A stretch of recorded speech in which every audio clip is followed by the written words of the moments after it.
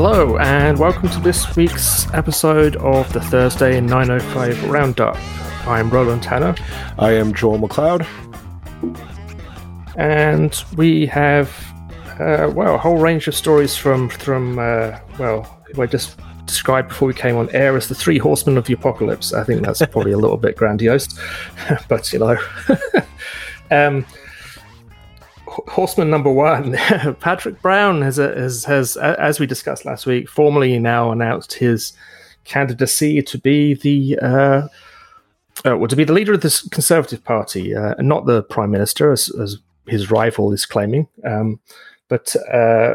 He's formally come out and said that. And well, what does this mean for Brampton? Joel, you have thoughts? Yeah, it means that Brampton doesn't have a mayor for 6 months. That's I guess good for him if he thinks he can make it. Good. Apparently, his reputation is of an amazing organizer and an amazing sign upper of memberships, I guess is the technical term in politics.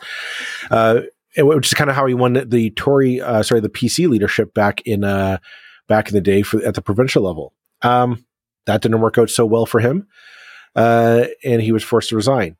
I think it's a bold move, and it's a bold assumption on his part to assume, I can jump from being mayor of Brampton to being the leader of the Conservative Party. I kind of question in the caucus, like I'll criticism of Patrick Brown's mayoral campaign aside, I do question the intelligence behind making that jump, only because he was once a former MP underneath Stephen Harper, and this is a different caucus. It's a different Conservative Party. They have had people have lost, people have left, they've retired, new people have been elected.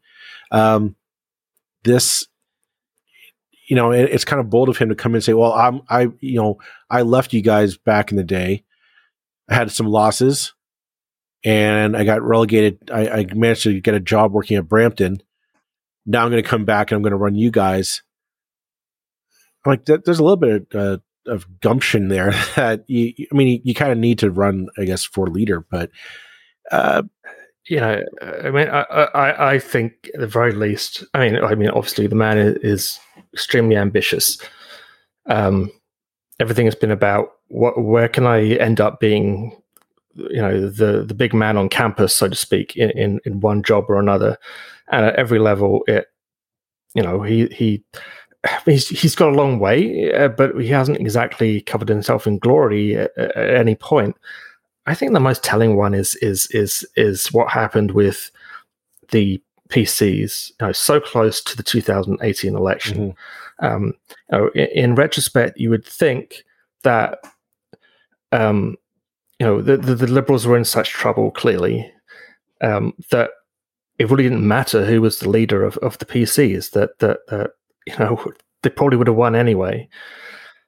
However, he was so disliked by his caucus, and the reports I remember, these are rumors, I didn't see this firsthand, but the reports I heard at the time was that he was a very isolated leader of the Progressive Conservatives, and that the caucus was not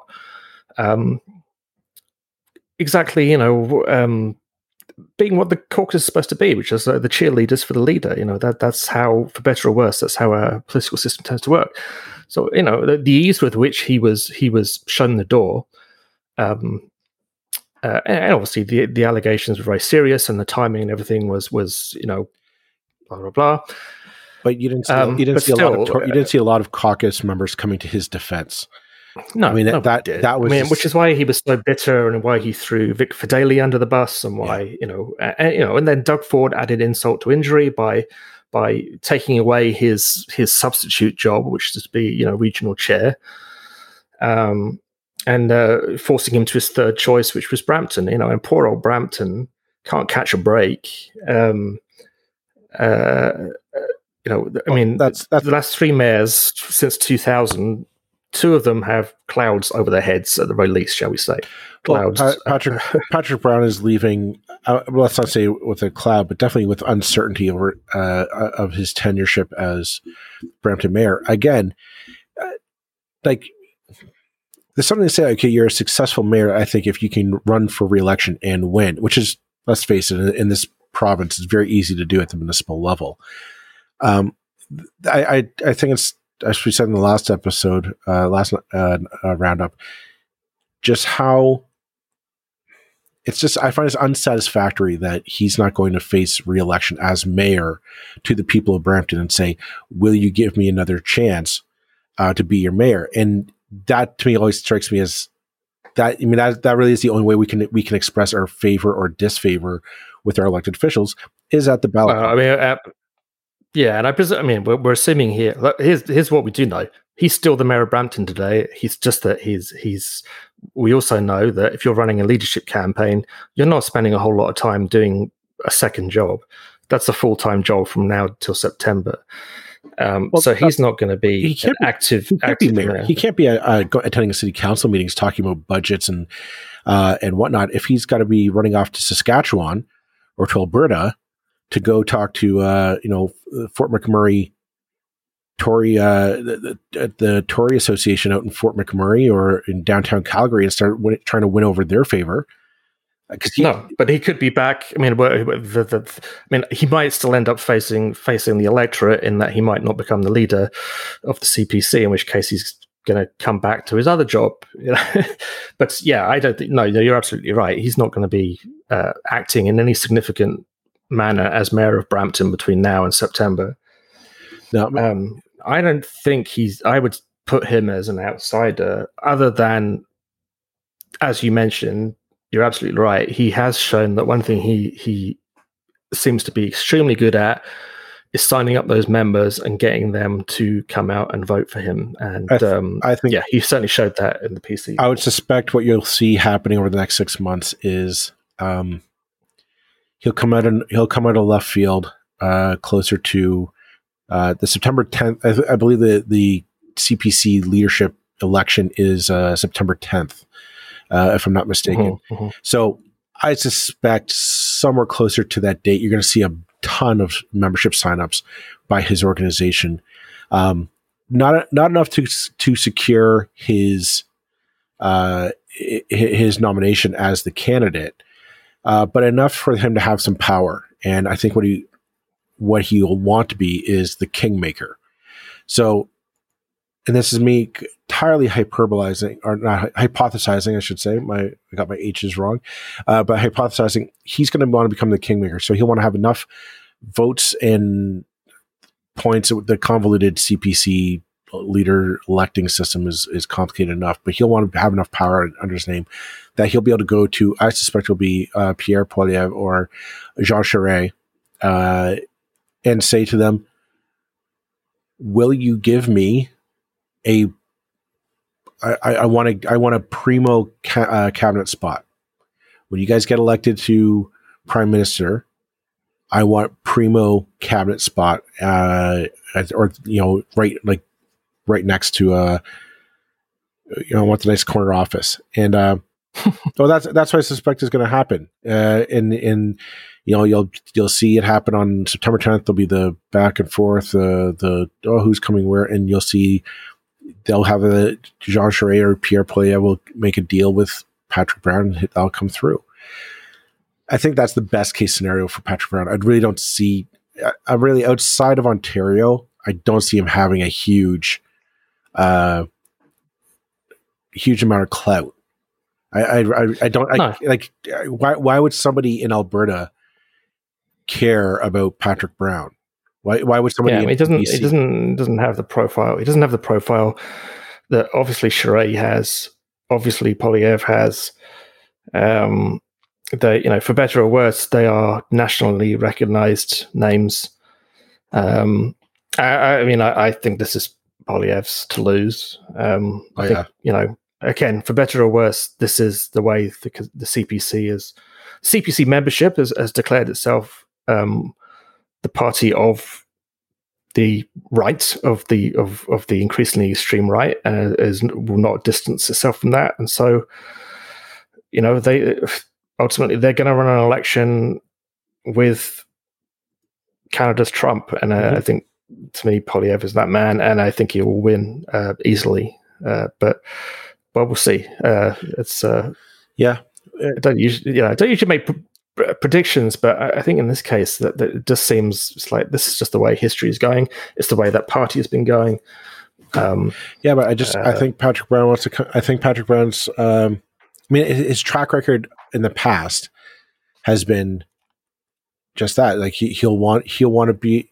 I think I just don't see him being able to come in and winning the leadership without some kind of backroom dealings. And I would suspect if he had enough members signed up that his name has some weight, that's the thing. He has some power to go to Poilievre or Charest and say, what will you give me to be the number 2 choice on my ballot, so to speak? Because the fourth candidate, Leslyn Lewis, she helped. She helped the Erin O'Toole win a little bit, but I don't.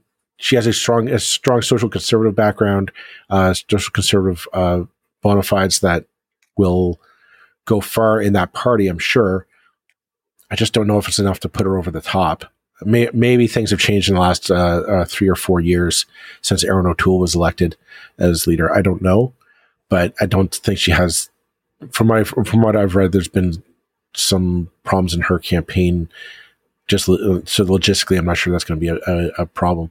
But apparently, if Patrick Brown keeps his shoulder down, shoulder to the wheel, and does the work and signs up enough people, he might have enough to give himself a nice job in a cabinet post at some point down the road. At least that's the calculation I'm betting that he's making, because I can't imagine if he loses, which I think he will, he's going to be able to come back and run for re-election of Brampton mayor and say, yeah, I want to run on my campaign. Like you bailed for 6 months of the year. For half the last year, you have not been in town.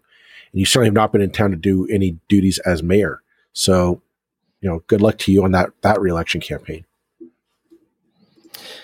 Yeah, I don't know Brampton well enough to know. I mean, it seems like it plows its own route with how it chooses its mayors, let's put it that way. If I was a resident of Brampton, I would be thinking, well, he's shown very clearly what he thinks about this city, and we should vote accordingly. But let's take a quick break, I guess, and we'll come back and discuss another side of the leadership, the CPC leadership, which also relates to our region, in a few minutes. And welcome back. And the PCs, the Ontario PCs, or Doug Ford, has kind of made a somewhat interesting comment, basically warning his MPPs not to get involved in any significant way in the leadership contest. And what does this mean? I mean, when I initially read it, I thought he was basically telling his candidates, telling his MPPs that none of them should think about running. But I actually think it's more about telling them just not to back candidates, not to get involved, which is not unusual in some ways. And we've seen that with multiple parties. It's a little weird at the leadership race. Because people remember back in the last federal election, which really was not that long ago, though it feels like a lifetime ago, Ford told his caucus, no, you're not helping out your conservative friends. And he himself stayed. People were wondering, where's Doug Ford during the whole federal election? And he stayed silent. Partly, I think it was because he just realized, I'm going to have to ask somebody to help bail me out of this COVID mess down the road, and I don't want to be on the wrong.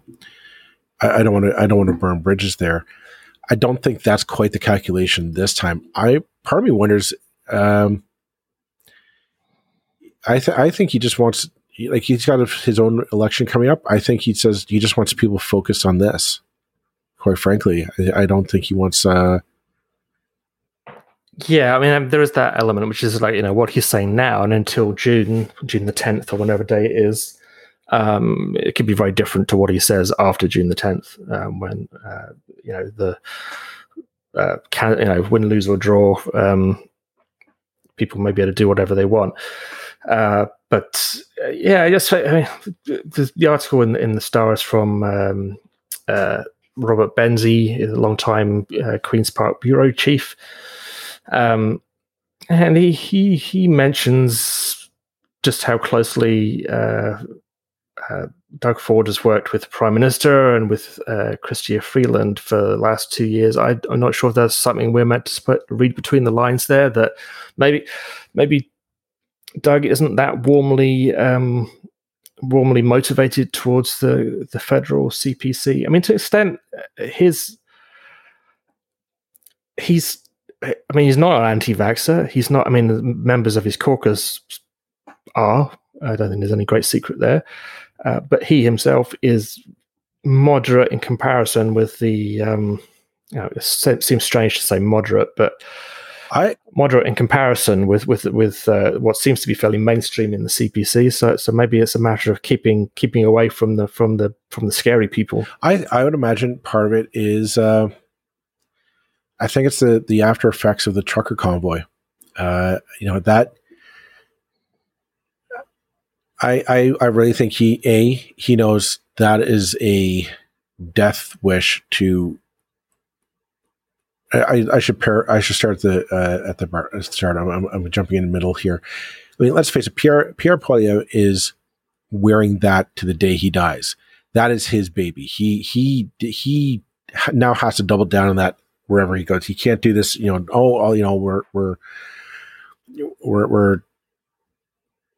support the good truckers. No, that trucker convoy ended up with the Emergency Act, invoked. They had trucks being impounded, arrests were made, all that stuff, and everybody associates now Pierre Poilievre with supporting it. He was waving the flags. He was cheering with the supporters, same as. A number of other candidates who are running. I think he wants to distance himself as much from that as possible. He's coming up into an election. The last thing he needs is to defend a Tory caucus member who is going to be glad-handing with Pierre Poilievre or Leslyn Lewis.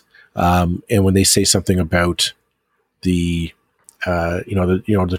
trucks for freedom convoy is, we need, that's the people we want to support. That's a tricky pickle to figure out on the Hustings. And I think he's smart enough to say to his people, I don't care. Just, we've got to say the quiet part quiet and the loud part loud, is what's going on here. It certainly says something. I mean, you would hope if you're running a leadership campaign federally, in normal circumstances, you want to kind of, the government that's in power often wants to sort of pick up some of the reflected glamour of a new candidate, someone who doesn't have the barnacles attached to the hull that a government attracts. And we're actually not seeing that. It looks a bit like Doug Ford basically saying, keep away from those people. They are nothing but harm for our chances of re-election in the summer. And if you think that basically there's no way to, I was going to say Sussex Drive, but wherever the Prime Minister lives, that doesn't go through Ontario, that's kind of just says once again that the electoral math that's involved with the CPC's kind of headlong obsession with going further and further right just doesn't seem to add up to me. But no, I fear I'll be proved wrong at some point. But it doesn't. I mean, let's face it. You're right. You said earlier it's Pierre Poilievre's to lose, and I think you're dead on with that analysis. And if he is the leader of the Tories,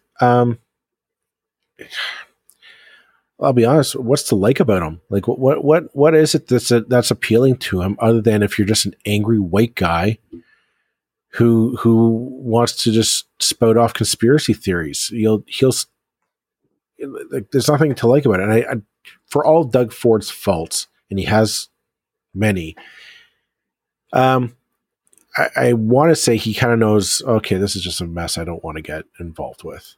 He knows perfectly well when to duck and cover, and I think he's reading, oh, no, this is a grenade that I don't want to jump on. My people, stay in your, stay indoors. Don't help these people. What strikes me is that it's kind of a further, we're breaking away of the federal Conservative Party. Like there seems to be a breaking away of the provincial and federal wings of the party. You and I both know the federal and provincial wings of like the Liberals, definitely the NDP, they're very tightly knit together. They're very, same people usually end up working on the same staff. You get people, the volunteers are always called upon in the same case to go knock on doors, and you kind of look in the same pools of people to drum up your candidates. There's a lot of ties there. Doug Ford seems to be severing his ties with the federal party slowly but surely. He didn't help in the last federal election, and he's not helping with this leadership campaign. And you got to wonder, what does that say about the federal Conservative Party? That right now, the one of the most successful, like it or not, folks, one of the most successful Conservative premiers, politicians in Ontario's history, is I'm talking politically, of course, is saying, no, I don't want anything to do with you. I don't want to expel any political capital on helping you win. That's a pretty damning indictment of the CPCs if I've ever heard one. Because you're going to get out in Alberta, Jason Kenney, and Saskatchewan, Scott Moe, helping Pierre, presumably not going to, drum up support. Big whoop-de-doo. That's Conservative heartland. That's the Conservative roots right now. But how are you going to help, or who's going to help you in BC, especially out east? Like the Conservative, those are not the same as federal Conservatives on the eastern part of the province. You just seem to see a big disconnect between the CPC and its provincial counterparts. Yeah, and the problem of and we're not saying anything that actually most of our listeners don't know already, which is that the CPC, since it became the Reform Party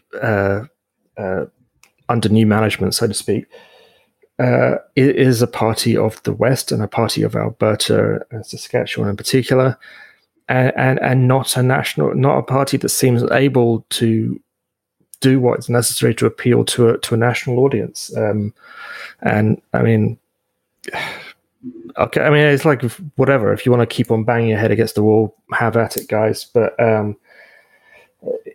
it's ultimately not. Well, I mean, the fact that they're going more and more to the right and making more and more unreasonable positions effectively mainstream by their endorsement of them, basically endorsing an open attempt at rebellion and overthrowing a democratic government in downtown, in many ways as bad, if not worse, as the January 6th actions in Washington. And at least that was over in a few hours rather than 2 weeks or whatever. A month. It took a month. Yeah. I mean, how quickly we forget, or I forget. It's deeply troubling. It's deeply troubling. It doesn't mean I don't see how, but I mean, our electoral system can do strange things, and people with small amounts of support can win government, because that's what happens every single time. So it's not great. It's not great. What other political news is happening around the 905? Political analysis can we give? Well, I'll say the third horseman of the apocalypse, perhaps the third donkey manager of the, I don't know. Oh, don't be that angry. Don't be that angry. Larry Diani has come out and had an opinion again. And for someone who apparently has been complaining about attention given to him by some Hamilton journalists, or one Hamilton journalist in particular, he seems to really like the attention, and he decided to take the opportunity to wade into Hamilton politics and say that the current council has gone far too far to the left, and that the first thing he would do if he was back in council was make sure that statue of John A. Macdonald is put back on its pedestal. And it's like, really, this is what's most important for Hamilton right now, in the midst of pandemic, economy in doubt because of the global situation with inflation. Globally, inflation on the rise for the first time in 20, if not 30 years. City infrastructure, I'm thinking of Sewergate. I'm thinking of the question of what are you going to do with the Hats site on the former Sir John A. Macdonald school grounds. What are you going to do about reforming building code or building permits, building practices? Your plans for downtown revitalization. I'll be honest. Most people have said, okay, the John A. Macdonald story, it came, it went. As we've moved on, we've realized, hey, we can get along just fine without John A. Macdonald's statue in Gore Park. It's not really that big of a deal. Again, it's this. I look at it like I don't even think it's Hamilton going left, like Hamilton City Council going left. Like, Lord knows, we've had people on this episode who think that they haven't gone left enough. They're still going right on a few issues. So that's entirely subjective in itself. I don't even view it as a left or right issue. I view it entirely as a case of long-sitting problems in Hamilton have finally come home to roost. There are long-standing issues that Hamilton City Council has long neglected, not just this one, previous ones that they've neglected. It's always been somebody else will come along and fix it. Somebody, we don't need to worry about it. Let's be parochial with this, speed traps on Adelaide or wherever, statues and parks, whatever. That's all parochial. What the real issues of how do you revitalize the downtown? What do you do with the housing issue that is facing Hamilton right now? The question that people have lost trust in their elected government. How do you rebuild that? These are these are huge issues that take more. There are people who have lost trust in the police department, in the chief of police. That is something that you just don't fix by saying, oh, you're just a lefty, commie lefty, and you need to suck it up. That's not how you fix it.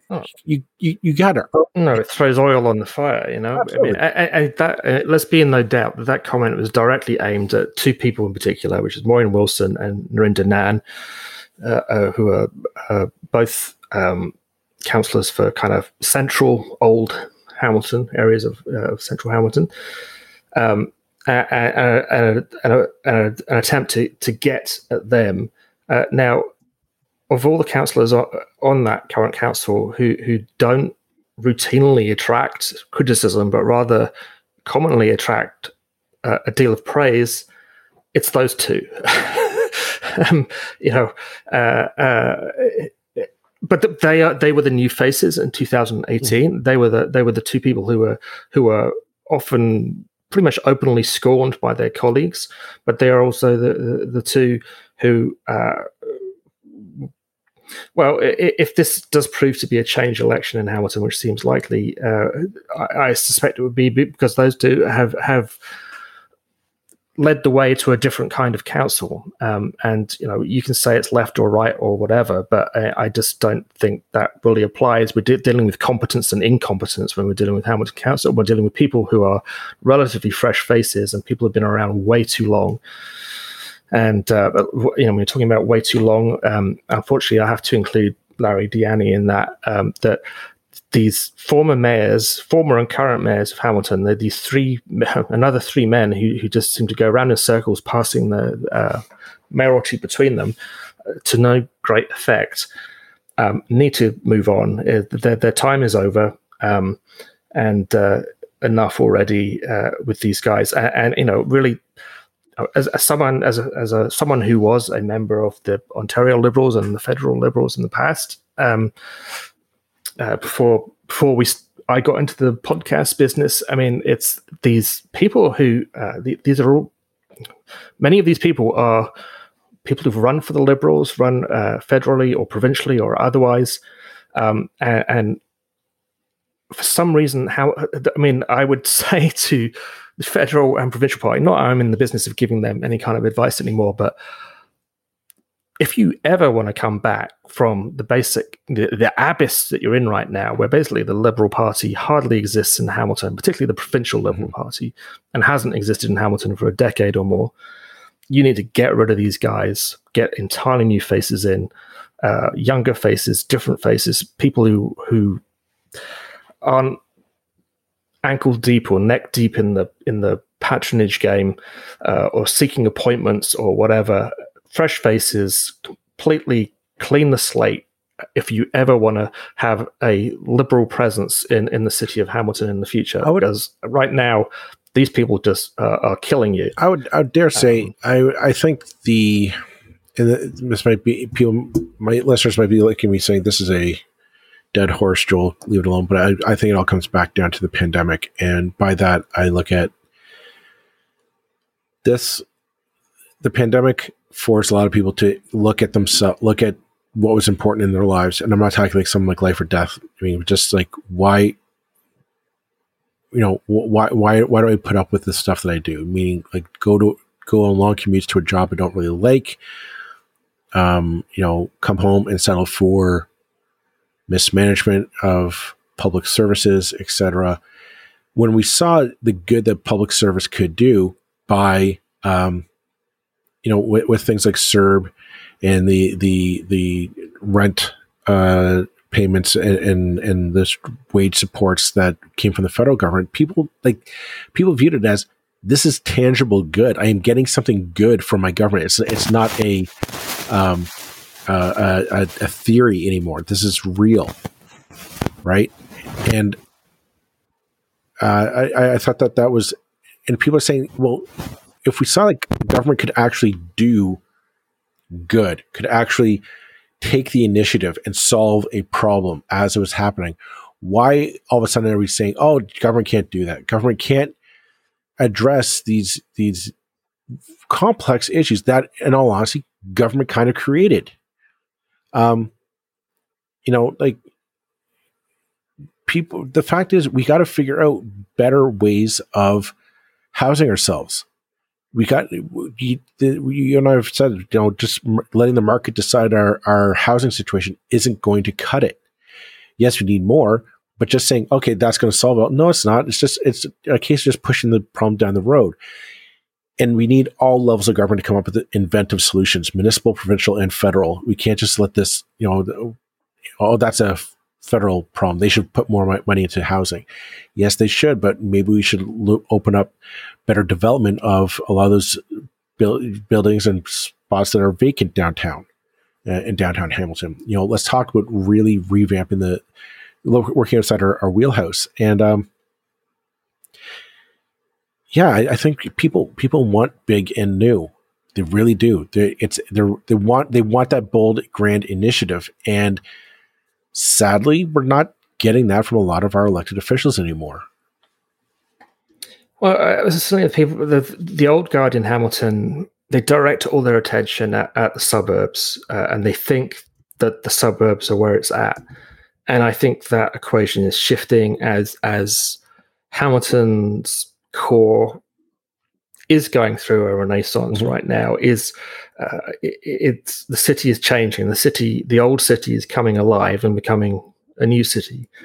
It's an exciting time to be in Hamilton, and that pandering to the worst instinct of kind of suburban perspectives. I don't want to have a go at people who live in the suburbs. I've lived in suburbs most of my life, but the pandering aspect of it, of pretending that there's some kind of Marxist takeover of City Hall. I mean, spare me. No one's buying that. Well, I'm sure some people will, but and the other thing is, here's Deanny, who has served as a liberal at whatever level, federal level, who jumps on the bandwagon to agree with him immediately. Well, it's the Conservative MP for Flamborough Glanbrook. Mm-hmm. These are the people that the old guard are knee deep with, and who are not serving the best interests of the future of the Hamilton, who are trying to block LRT every step of the way, who are advocating against in favor of the boundary expansion, who are basically in every case are supporting the wrong side in terms of what more and more people see as the correct path for the future of urban areas in this province. It's disappointing, but I mean, a lot of people think this is going to be a change election. I certainly think it should be really interesting to watch. And there are some, I know I was speaking to someone yesterday, there's some really good candidates coming out of the woodwork now who looked like really credible and interesting people, and I'm sure we'll be speaking about them more in the weeks ahead. But along that, may that continue. It's good for democracy. It's good for the city. Absolutely. I think progressiveness is the future. We are at heart a progressive country and a progressive people, and again, I think we just need to start thinking bigger and bolder and better, and just stop looking at this stuff as a nuisance. Going back to the John A. Macdonald statue. First of all, it's a fucking statue. Like it's a statue that was built presumably back in the day because people thought, oh, it'll bring tourism to Hamilton, a city that has no direct ties to John A. Macdonald. Like if you're a scholar of John A. Macdonald, you're going to go to Kingston, and the next stop is Ottawa. You just the idea. Don't get me started on statues. But having started me, but that's the thing. Like statues are just dumb and stupid. Like they really are. I mean, and you have to bear in mind the statues are not about whoever it is who's being commemorated. No. Statues are about the person who paid to build it. Right. They are about municipal toadying, about sucking up to the King of England. They're about showing that you've got money to burn. They're more about the not person, about John A. Macdonald. They're about the person who erected them. They really are. They're about the person who erected them, not about the person themselves. And that's. I just think like here's the thing. Like there's the people of Hamilton took down that statue. It wasn't the it wasn't the city council who I think it was taken down by the city, but it was taken down under the it appeared likely that it would come down anyway. Yes. Oh, okay. I thank you for clarifying. But my point being is that it wasn't because there was no massive uproar, I guess is what I'm saying. Like people were saying, okay, fine, take it down. It's either massive indifference or you're just like, congratulations, good, it's done. The ones who were most upset about it were, again, the old guard who can't face change. And quite frankly, if you're unable to face the change of a statue coming down, how are you going to face the changes that are going to be coming down the pipe in the next 10 years? You just like, you can't, and that's a sad thing. It's basically that same thing about most people don't like change in any shape or form ever. They don't. And part of the reason why I jump to the defense sometimes of the so-called NIMBYs is because everybody's got a right to not like something. That we all don't like things, and sometimes our reasons for them are not the best. But yeah, it's like, the defense of things like statues that, what about the history? Statues are not history. They are terrible history. If you want to know about John A. Macdonald, you don't go and stand in a park. Right. You go and read a book. You go do some research. Like, history is something I care a lot about. I spent, wasted, whatever you want to say, a lot of years looking at history. And boy, did I never go and look at a statue ever, because they tell you nothing. So, the ironic thing is that what will be in the history books in years ahead will be the fact that statues came down. That makes that creates new history. Them sitting there in a park for 200 years or 150 years or whatever doesn't move the historical meter 1 millimeter. So don't worry about the blasted statues. Worry about teaching better history in our schools, because far too many people don't know the first thing, and that goes for our older population as well as our younger population. So much of the history that we have been taught, to an extent, too many years of the heritage minutes and all the rest of it are just chocolate box nonsense, and not real history whatsoever. Don't knock the heritage minutes. I like those heritage minutes. They're fun. I'm sorry. I apologize to the nation of Canada for having to go at the heritage minutes. Some of them I've seen as like, really? But I think it's time to learn more about our history. Let's put it that way, and that would be good. All right, let's leave it at that for today. Thanks very much, everyone, for tuning in. We'll be back next Tuesday with a brand spanking new episode. So make sure you click, listen, subscribe, all that fun stuff.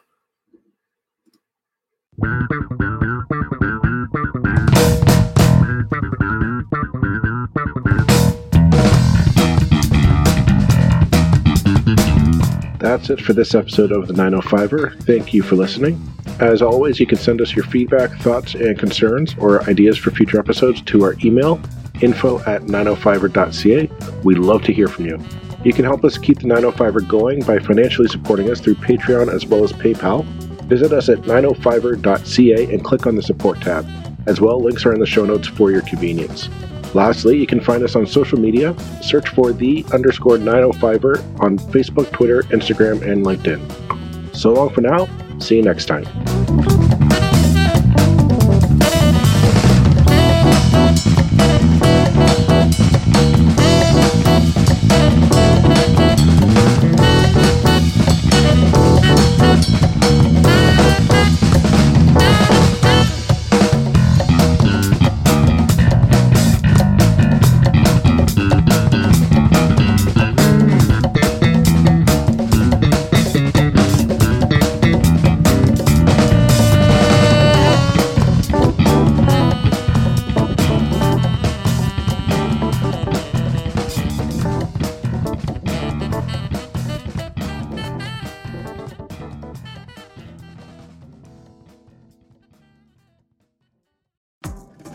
Hi, this is Candace Sampson, the voice behind What She Said. My show is your destination for stories that not only entertain, but also educate and empower. Every week, I spotlight strong female voices from across Canada, women who are changing the narrative and driving change. Don't miss out on these inspiring episodes. Subscribe on Apple, Spotify, and Amazon Music, or head over to whatshesaidtalk.com. What She Said can also be heard on blasttheradio.com, Mondays at 5 p.m. and Wednesdays at 7 p.m. That's blasttheradio.com.